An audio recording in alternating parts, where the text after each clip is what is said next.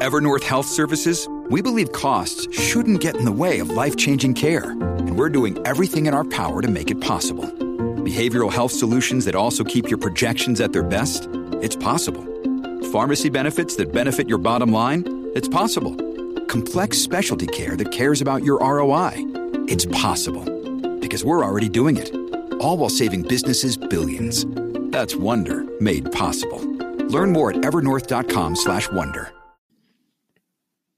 Welcome to the Vital Dawn podcast for Friday, December 13th.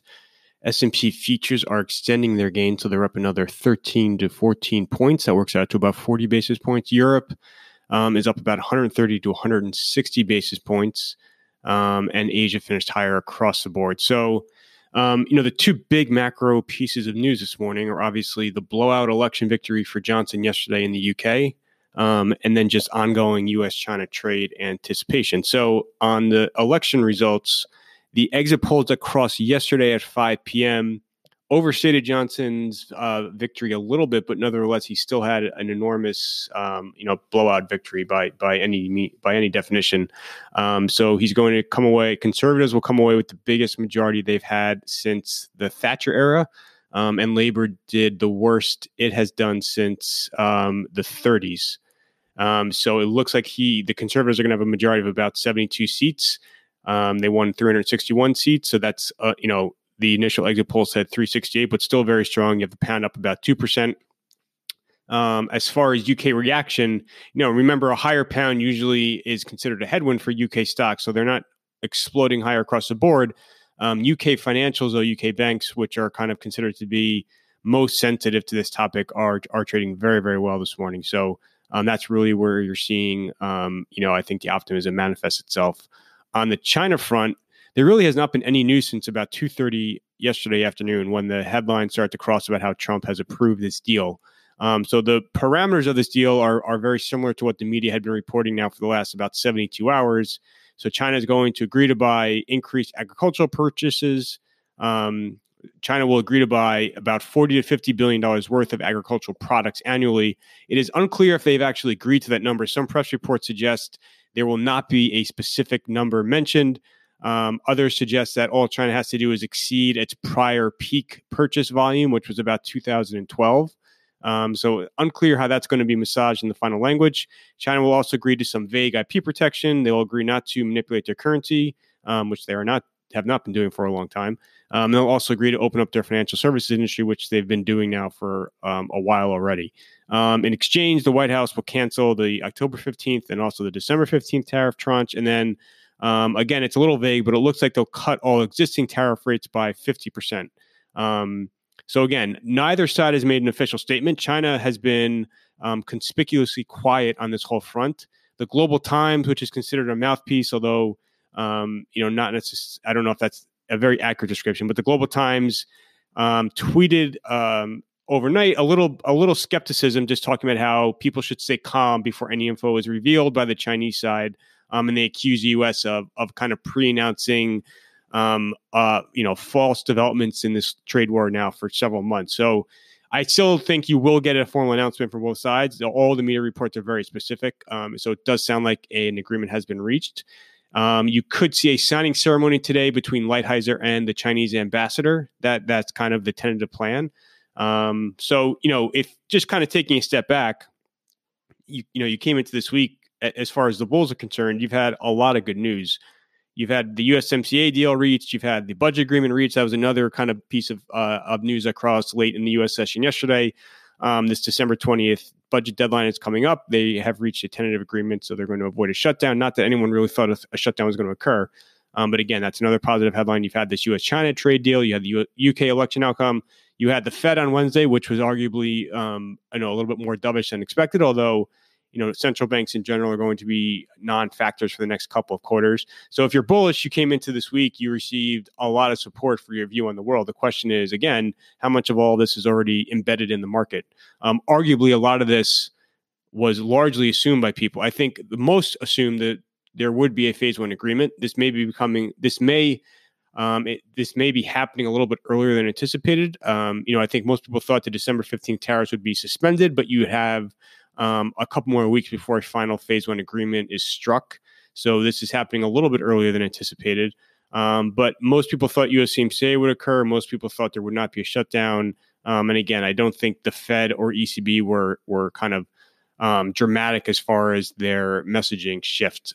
So, you are now looking at a world where, you are not seeing growth and earnings expectations inflect higher. If anything, the top-down consensus for 2020, and I'm going off Reuters Refinitiv numbers on this, they continue to bleed lower. So they're about now 173, and they were about 175, 176 just a couple of weeks ago.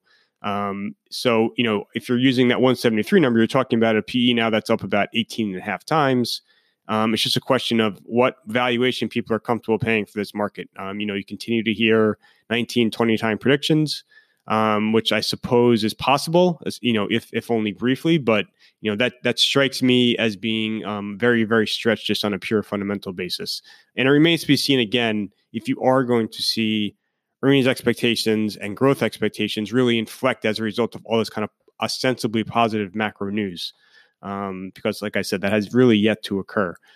So other than UK election and other than a lot of the China noise, not really anything else to kind of talk about in terms of macro news. No major economic data out today. Like I said, as far as Congress is concerned, the House has a lot on its plate. So the House will vote on USMCA next week. The Senate will not vote on it until January or February. And while you have seen some Republicans in the Senate grumble about the changes that were made at the last minute to placate Democrats, it still is widely expected to pass and be signed into law. The House Judiciary Committee was expected to pass the articles of impeachment yesterday, Thursday, the 12th. They delayed that vote until today, Friday the 13th. So it looks like you will see those articles pass. The full House is tentatively scheduled to hold a impeachment vote next Wednesday. That's expected to pass too, although you are probably going to see a decent amount, or not decent, you're going to see a few Democrat defections. So you're going to see some Democrats, I think, vote against the articles, and you will probably not see a single Republican defect in either the House or the Senate. And then the House will also vote on the budget agreement next week as well. So the House has a lot on its plate. So that is essentially as far as macro news is concerned. I just on geopolitics, a few, I think the two big themes are North Korea and Iran. I think on North Korea, you're heading for an escalation of tensions whereby probably as soon as New Year's Day, you're going to see North Korea fire off an ICBM unless some groundbreaking last second détente occurs between them and Washington. On the Iranian side, though, you are seeing signs that there is an attempt from various countries in the Gulf, along with Washington, to kind of ease tensions with Iran.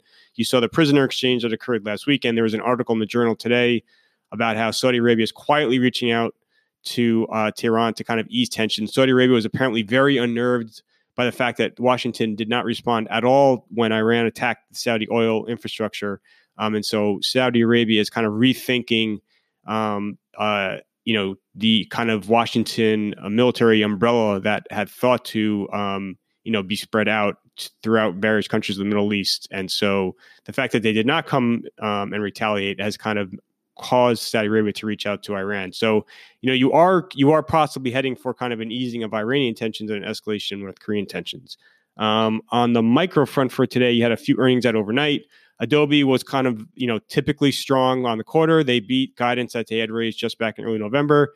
They reiterated their fiscal 20 outlook. So, nothing to complain about fundamentally. It's just a question of if expectations were perhaps too high. Avago's earnings report was about in line for the quarter. The guidance initially appeared pretty strong, but that included the acquired Symantec assets that the street had not been fully updated for. And on the call, management provided some more color around the guidance, and I think it disappointed, especially specifically the semiconductor guidance for fiscal 20 was underwhelming. So that stock was under a little bit of pressure. Oracle earnings, the revenue number fell a little bit short of expectations. They had EPS ahead because of tax. The February guidance largely bracketed the street. Management kept the full year guidance unchanged, although it implies a huge ramp in fiscal Q4, which there was some pushback on the call about by analysts just talking about how feasible that is.